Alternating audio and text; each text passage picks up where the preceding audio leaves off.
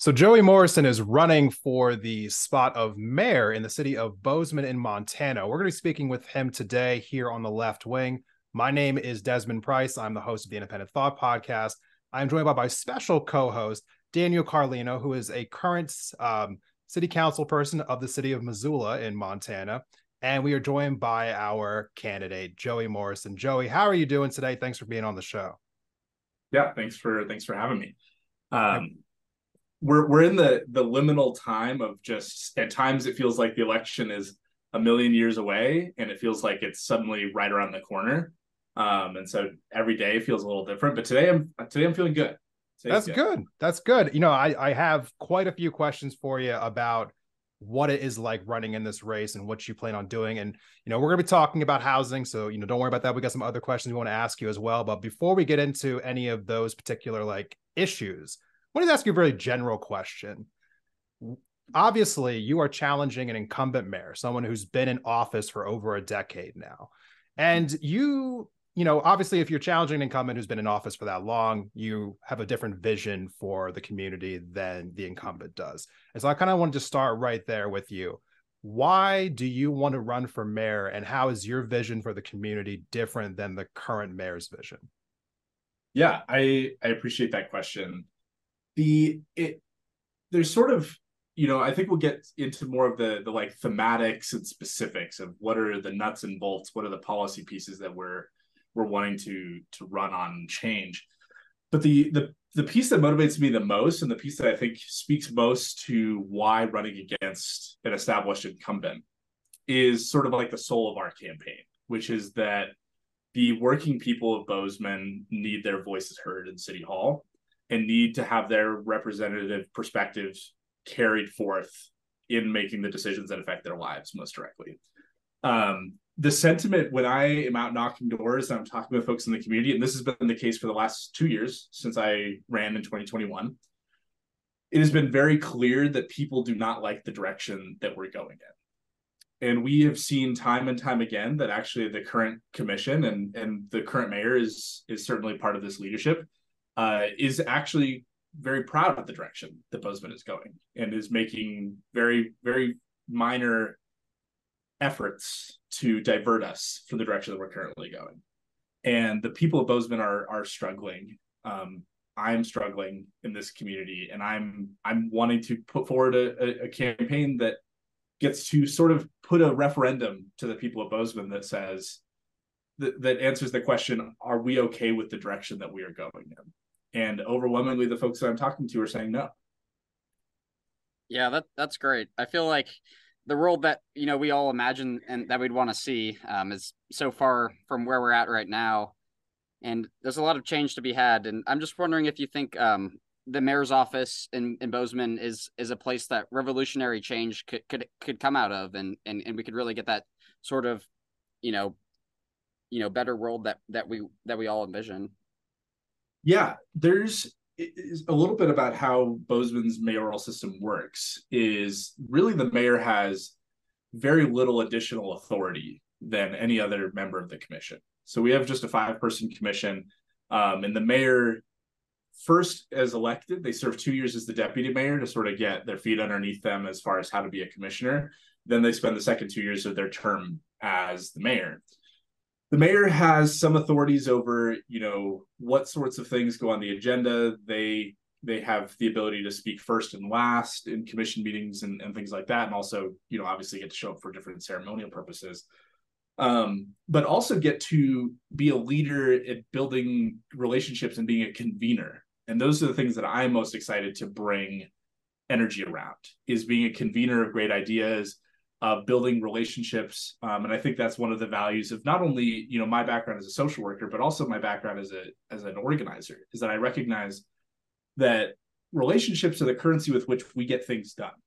And I'm a relationship builder as a natural skill. It's something that I just think about constantly. The relationships that I have with other people, what are the things that they want? What are the things that the county wants? What does our school board want? What are the public and private sectors here available in the city? What do they want and what do they need to be brought to the table in a real negotiating way? And those are the things that I know that are essential for us to be really ambitious about tackling some of the most dire challenges that we're facing in Bozeman right now, like, folks experiencing homelessness, like our housing crisis, like our growing water needs that are going to be running up against just the fundamental limit of how much water we can get into this valley. Those types of things need leadership from City Hall, and we're not seeing that right now. So many people are really distraught and disturbed and concerned about the direction we're going. There's nowhere to funnel any of that frustration. The city is not leading community dialogues or engaging in the community in a meaningful way to let people feel satisfied and let people feel heard. And instead, they're relegated to grumpy letters to the editor and angry posts on Nextdoor. And that's just not a way for us to be able to move forward in a meaningful way.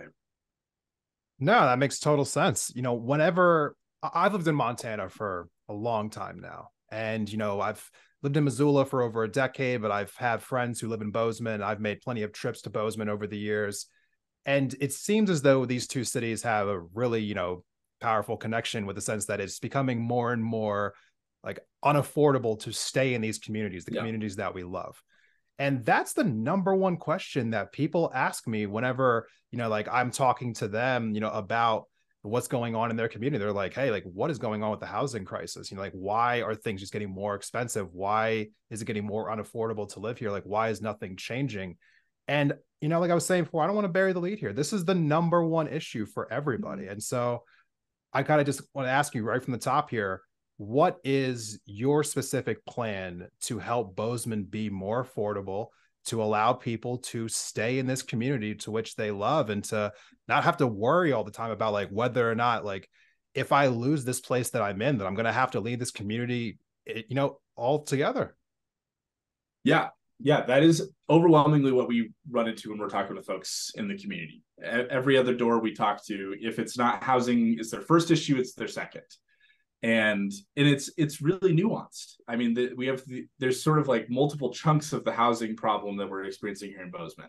There are folks that are seniors that they've been forced into a position of the only way that they can meaningfully retire is to sell their home and leave Bozeman, a place that maybe they've lived for 40 or 50 or 60 or 70 years, or they might be the third or fourth generation that's living in the house that they're in. And they wouldn't be able to sustain it on a fixed income. So then their only plan is to sell it and leave. So that we're losing the ability for seniors to be able to age in place. We have folks that are getting pushed out of their housing and straight onto the street, they're obviously deeply connected, but it requires separate mechanisms to be able to address those in a meaningful way for our folks that are getting evicted or pushed out or priced out and still maintain jobs and employment in the community, but end up living on the street instead. And then we have a whole block of people that are trying to put down roots, that are young families that are unable to purchase, all the while much of our inventory gets purchased as a speculative home purchase from someone out of state. Right. A lot of these pieces are, at the end of the day, to be able to build housing and procure housing that we can deed restrict and we can lock in place, we need to bring people to the negotiating table and bring collaborators in.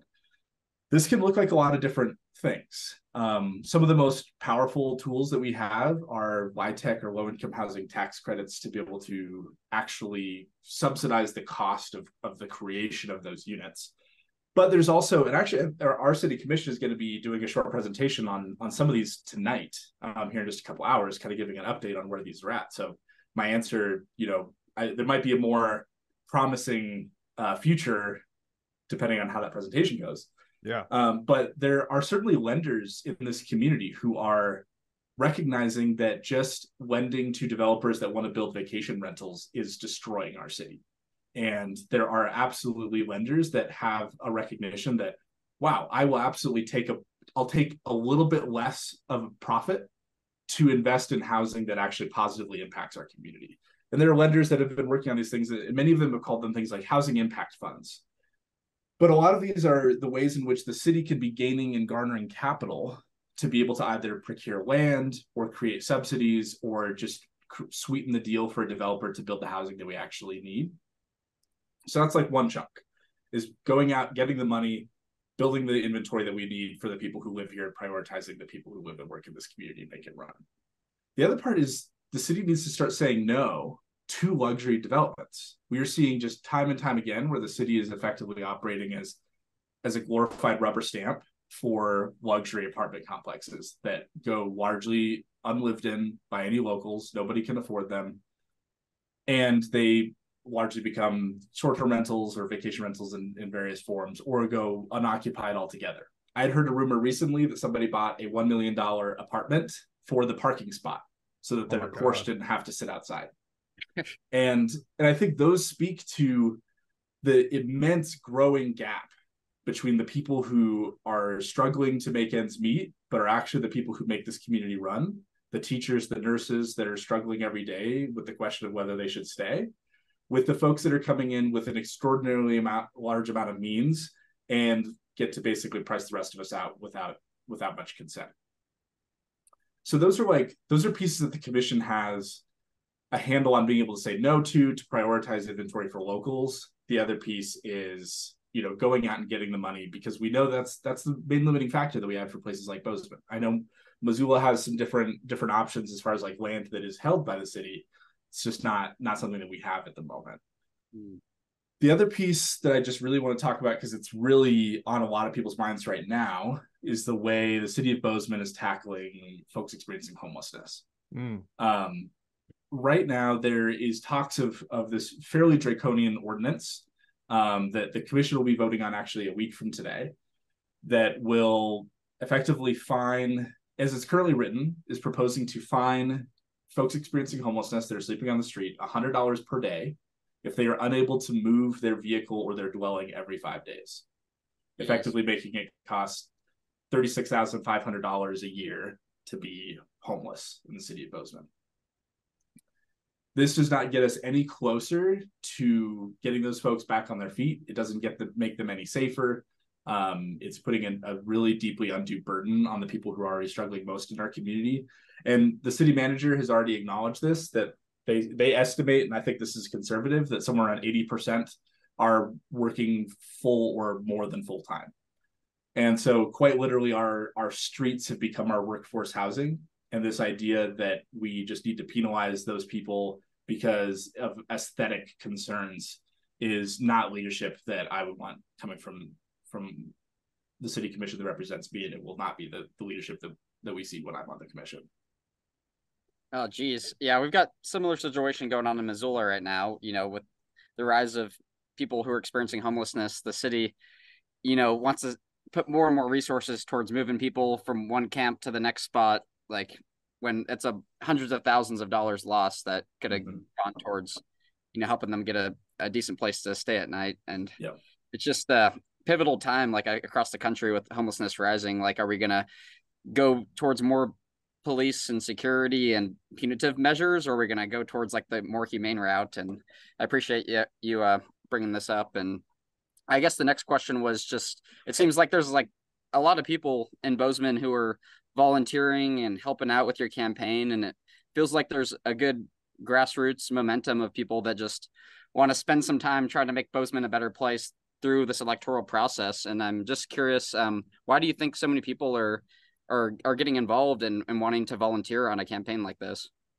Yeah, I think one, at the end of the day, we're good organizers. We're good at identifying folks and giving them roles and making them feel like they have stake and autonomy and power in this campaign and feel bought in. But also there's a different sense of desperation in folks for needing change, needing to feel some level of hope. I think actually my average donation is one of the things to look to. In my race in 2021, my average donation was like $23 to $24. This time it's nearly $100, and it's from largely the same people. There are folks that have donated the max amount to my campaign who are basically living paycheck to paycheck, and actually saw investing that money into my campaign was a return on, like, hoping to get a return on their own investment, that is something that actually will help them in the long run. Yeah. And certainly that puts some pep in my step, but it also like really gives a hefty feeling of responsibility of there are folks that feel this crisis in the same way that I do, that are out knocking doors and talking to people in their community. And one thing that's been really, really exciting and really just one of the most beautiful parts of this is going out to a canvas, and there are volunteers there who I've never met before. and they've self-organized, and they've come out and they've said, I want to do this every single week until November 7th. And there's it's hard to go right to the bed a few hours later after a canvas like that. Like, those just kind of wake me up in a really special way. That's great. Yeah, I mean, it seems as though people are just feeling the burden, just all around squeeze of having to live in these communities. And obviously housing is the number one issue, and we've talked about that. And obviously it also stems into people becoming unhoused, and that is, I just want to say, just personally, the people who are responsible for that measure, who want to essentially fine people $100 every 5 days, shameful, absolutely shameful. Like, I cannot believe that I actually heard that is legitimately being up for debate in our state. That's absolutely shameful. But alongside of housing, there are some other issues affecting your community. I know that, particularly you had mentioned to me in the past that, there are folks in your community who are struggling with childcare, for instance. I think this is also another burning of the housing, issue. People have to spend so much money just to live in a dwelling that, they have to probably work more than they would want to. And then that leads to higher childcare costs than probably they would otherwise have to take on. What is your plan to address that piece specifically for the people of Bozeman? Yeah, childcare, it's interesting. In 2021, we would hear childcare almost interchangeably with housing. I think it has settled down for folks realizing that for so many of, like, the cost of our groceries, the cost of childcare, the cost of school, they're still in so many ways entrenched in the cost of housing. That housing is what has squeezed everything else to feel more unmanageable. But no doubt childcare is an exorbitant fee for young families.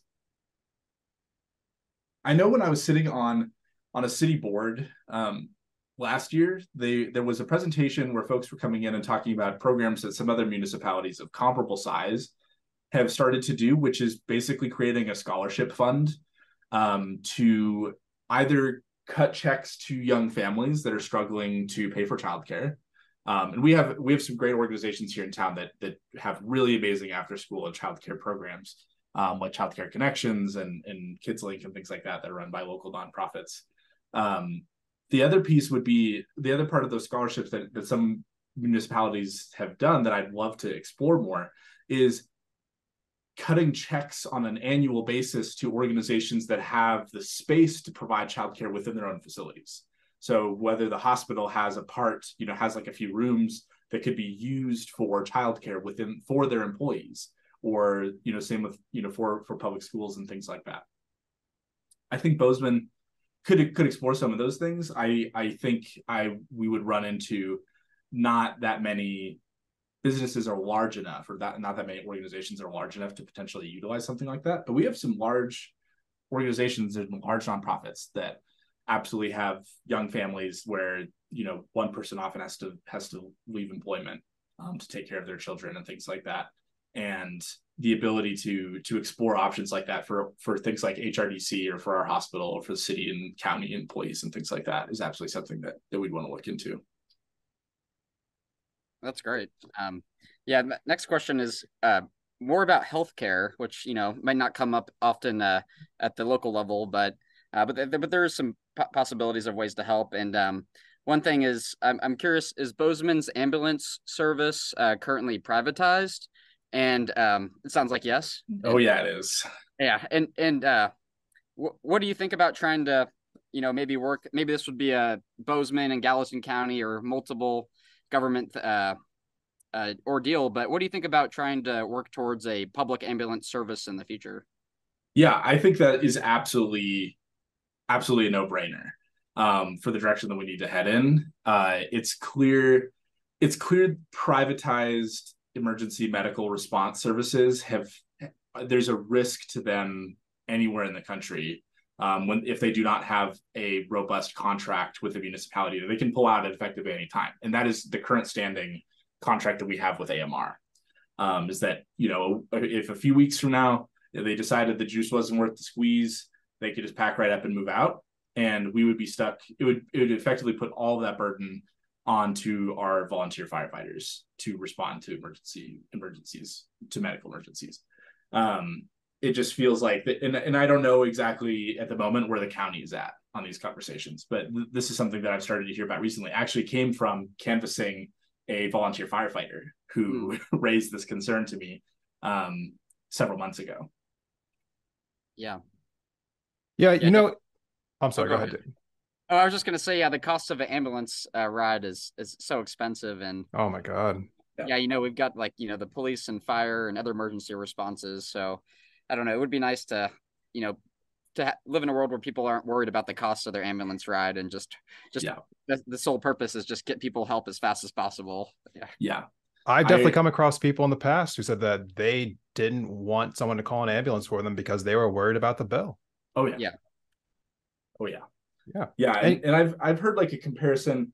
This was a back of an envelope calculation by this person I was meeting with, that it's like $2,500 ish if there's no treatment to get taken from your house to the hospital via AMR. And it's like it could be like $250 if you go with a volunteer firefighter. And it's just like, yeah, those are obviously very different emergency level expenses for folks to have to stomach. And it's clear that the people of Bozeman, the people of probably much of Montana, would like to see that changed. Yeah. You know, alongside of, you know, obviously the issues about, you know, like healthcare, childcare, you know, housing, people in our age demographic, particularly millennials, Gen Z, people really are focused on climate change. Now, this is something that you normally don't talk about at the local level. This is a national thing, a state thing. You know, obviously, you know, these are issues we don't normally hear at a city government level. But I know that, you know, somebody, you know, like yourself, Joe, you were part of the Sunrise Movement. Am I correct in that? Mm-hmm. Yeah. So I just want to know, particularly if you were to take office, what can be done at the city level to address climate change, and what would you plan to do, I guess, like with the powers that you do have? Yeah. Yeah, that is a question that I thought we were going to be grappling with a lot more regularly in this campaign. And I'm hoping, you know, we're getting in the forum season, so I'm hoping it'll start to come up more often. I feel like some of the rhetoric that still gets discussed, especially from other candidates in this race or from the city at the moment, is our climate action plan still has things like considerations of, you know, parts per million and consumer choices, as if those are the main contributors to climate change. The things that I would be most excited to start getting really pragmatic about is, one, the creation of a department within the city that is specifically tasked with assessing and evaluating our climate mitigation needs, and staffing it with people who will go and win grants so that we can actually put money behind these efforts. There are millions of dollars in small town grants that the EPA dishes out every year. It's just money sitting on the table. We absolutely need to be winning that money so that we can be building in a sustainable way. The other piece is that we will run out of water in this valley. There is a finite point, and it's been measured multiple times. It's a gray number at the moment as far as how many years we have before our housing and the people occupying this valley will overlap the amount of water that we have. We need every single plan and every single infrastructure proposal, every single development that goes into this town to have that plan in mind, that understanding of the finite resource that we have, that we just quite literally will run out of water if we do not build in a smart way. And we're not at the moment. Other pieces are just being really mindful about our conservation efforts that we have already in place. The city has a climate action plan that needs to be a lot more aggressive in terms of making sure, you know, right now it's still in our city code that developments have to have healthy green vegetative cover or green grass lawns. And we know that those are not utilized. We know that that's sort of an antiquated relic. We know that they're really water consumptive. They don't meet our water goals. We don't need them. Little pieces like that will move the needle, but we also just know we really need to make sure that we're protecting and prioritizing our green spaces that we have in this community. Bozeman feels like a mountain town because it is one, and we have a remarkable amount of green spaces that people have access to, but we need to make sure that everybody can continue using these. And some of those will be, you know, bolstering our public transportation infrastructure, that now we're sort of in a whole new world of, you know, exceeding 50,000 people. We now have a new distinction. So the public transportation potential is new and exciting. But beyond that, the things that keep me up at night are when I'm hearing our elected officials talk about prevention, like climate change isn't already here. Like we can recycle and we can plastic bag ban our way into stopping climate change from getting here. All the while we had, a once in a century flood just last year that displaced, thousands of our neighbors just the next town over. And I actually served as a rapid response case manager to make sure people got life-saving checks and the money that they needed to take care of themselves during that crisis. But then we just moved right on from it. Yeah. There's no robust plans for, wow, do we need to do any like preemptive riverbank stabilization? What is the relationship between the city and the county and our local Forest Service to assess what sort of risk are we at? And there are maps all across Montana that are diagnosing like which parts of Montana are higher risk for which types of disasters. But there's not really a coordinated effort for what we do. And this came from a conversation I had with folks in FEMA and COAD that said, in FEMA, Federal Emergency something Administration, COAD is Community Organizations Active in Disasters, that they didn't have like a robust plan with municipalities for like, what do we do when Glasgow, Montana gets flooded and it displaces everybody who lives there? Then those people are likely going to go to communities like Billings and Bozeman and Missoula and be internally displaced within the state of Montana. Yeah. And I think it's really short-sighted to still think that we're not going to experience something like that. Like it really feels like an inevitability with the ways in which climate-induced disasters are ramping up every year in this state, that within the next 10 years, we're going to see a disaster of that scale. Yeah. I mean, yeah, so much to talk about in that section. So you get elected, you've got about 2 months before you start as mayor. What's the first thing you're going to do as mayor? Yeah, so it's it's still a weird piece of like, I'll actually move in as deputy mayor. So I won't have the full reins of mayor. But that's part of what's opportunistic right now is I'm pretty excited about serving as deputy mayor under the current of who will be mayor in January, which is the current deputy mayor, Terry Cunningham. I feel really excited to see to work with him and see some of his processes and how the commission operates under his leadership. I know things that are top of my mind for things that we want to try to talk about really early are things like what types of protections can we try to get in place really early for renters in a more aggressive way, like a tenant's bill of rights and things like that. But the pieces that are longer vision or have a longer standing impact would be assessing and rewriting our city charter and appointing a government research commission to decide whether and how we want to rewrite our charter. Great. So, I really appreciate you coming on the show today, Joey. You are going to be the first interview that we have here on the new channel, someone who's running for office. We appreciate you coming in here and talking to us about all these issues facing Bozeman. And honestly, they're not just Bozeman issues. These are Montana issues. Some of these are national issues. We're talking about some of these housing particulars. But to your race, obviously you have an election coming up in November. Mm-hmm. And I just want to know, as you are going door to door and you are talking to people in Bozeman, what is your pitch to those who, are just not sure if your campaign is correct for them? And also at the same time, to those out there who are feeling pretty apathetic, to feeling like as though they don't even know if voting matters, if they don't know if this means anything, if they don't even know if, any of their opinions are actually going to have any effect on anything happening in the community. You know who I'm talking about. Yeah. There's so much voter apathy out there. How do you talk to those people and how do you convince them that this campaign is actually going to tangibly improve the lives of the people of Bozeman? Yeah, that's great. I think one of the pieces that sticks with people the most and impresses them is that we're running by far the most aggressive field operation that Bozeman has ever seen in any municipal election. And there's part of that is just, that's a winning strategy, right? People like to be talked to at their doors. That is a Montana value that I've had all my life. We talk to our neighbors, we connect with one another. But it also gives us the momentum and the cover to be really ambitious in the spring.